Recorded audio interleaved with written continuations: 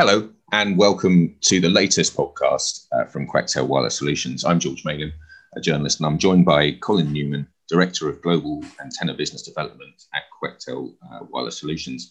Now, Colin recently joined me for an earlier podcast looking at the design implications of antenna location. We're now moving on to deployment considerations in this podcast. So welcome again, Colin. I have some questions for you and I'll dive into those shortly. But firstly, I'd like to say hi and welcome once again to the podcast. Hi, George. Good to be back.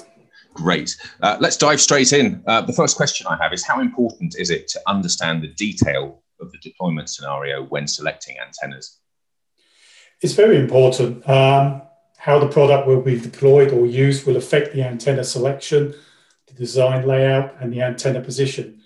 Take, for example, a handheld product, for instance. You don't want to be mounting the antennas where the hand is actually going to be holding the product, because the antennas won't be able to perform very well, and the human body actually detunes antennas as well.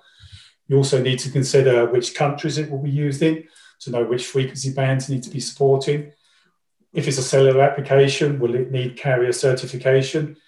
Do you require an external or an embedded antenna? If it's an external antenna, what environmental conditions will it have to endure? If it is a covert application or an anti-theft device being designed, then antenna secrecy is required. And lastly, if it's like a tracking device, what kind of accuracy do you require? For example, if it's a child tracker, you want something that's got far better accuracy than 10 meters. Sure. I noticed that you mentioned environmental conditions. What types of antenna are suitable for challenging environments such as heat, cold, and wind? It's less challenging for an embedded antenna. Here, you just really need to check what the temperature range of the antenna is suitable for. So for industrial applications, it needs to be -40 to +85. Whilst if it's a military application, then it needs to have a range of -55 to +125 degrees. Typically, if it's going to be products used in high temperature areas, then we don't recommend FPC antennas because of the sticky back double-sided tape that's used to mount the antenna. But environmental conditions mostly affect external antennas. Again, choosing one that meets the correct temperature range, but also check its IP, ingress protection rating, is suitable for the application use. Does it need IP55, which protects against limited dust and low pressure jets of water? Or something more robust like IP67, which fully protects against dust and effects of temporary immersion in water between 15 centimeters to 1 meter and up to 30 minutes. Great, thanks. Colin, obviously in IoT, power usage is one of the most important factors that influences device lifespan and how the device can perform. So to what extent does power usage determine antenna selection? Certainly, if it's a battery application, I mean, there's many applications now where antennas are being used in sensors, and these sensors need to run for 5 or 10 years off several coin batteries. So it's important there to be using a very efficient antenna. But it's not just about selecting an antenna which has a high efficiency or good gain in the data sheets.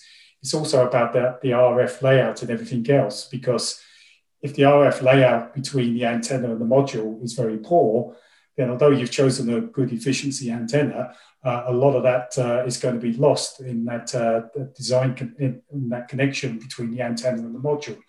So it's important also to get a good efficiency antenna and a good design layout between the antenna and the module.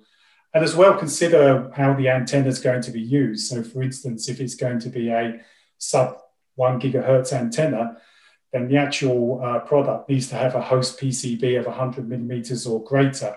Otherwise, this will greatly, again, reduce the antenna performance, and that will drain the battery life.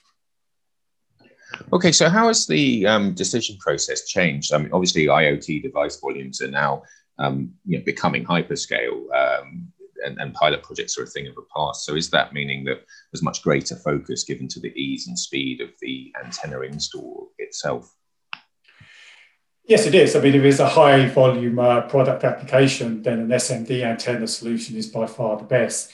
It's one of the lowest cost solutions, and it can be assembled very quick and easily using pick and place machinery. Embedded antennas also offer the lowest cost solution as well. So selecting a company like Quectel, who can provide both the antenna and the RF module, and one engineering team, can prove super efficient, meaning quicker time to market for these high volume applications. Great. So you did touch on it earlier when you were talking about humans obstructing signals and antennas' hatred of metals. But how important is it to consider deployment issues such as interference and obstruction of antennas when you are actually at the deployment phase? Sure. Deployment is especially important to consider when choosing the right antenna type for the application. All too often, the antenna is selected to meet the actual physical design as opposed to how it's going to be used in the end application. So such criteria as where the product will be mounted, or is it a handheld device that we talked about? What country or countries will it be used in? What sort of performance is required? Antenna range is required? Does it need certification? All these things need to be considered. A good example would be a ceramic patch antenna for GNSS applications. These antennas are circular polarized to match that of the satellite. They have an extremely high gain in one direction, which helps with the weak GNSS signal. However, that high gain direction needs to be facing the sky to get the maximum effect. If the product is mounted upside down, then the antenna is facing the ground and its performance is greatly reduced.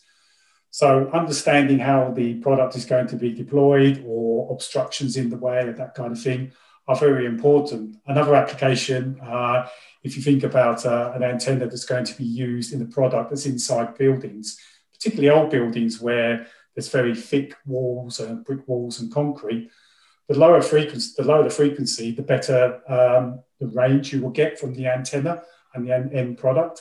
But again, to use sub-gigahertz antennas, you also still need to be considering the ground plane length of the host PCB being greater than 100 millimeters. Great. Thank you very much, Colin. That concludes today's podcast. Thank you very much again to Colin Newman, the Director of Global Antenna Business Development at Quectel, for joining us. And thanks also to the audience for listening. I do hope you found Colin's contributions informative. We will obviously be bringing new podcasts available to you very soon. Look out on our social channels to find out more information about these. But for now, it's goodbye from me, and thanks again to Colin. Thank you very much, George. Goodbye.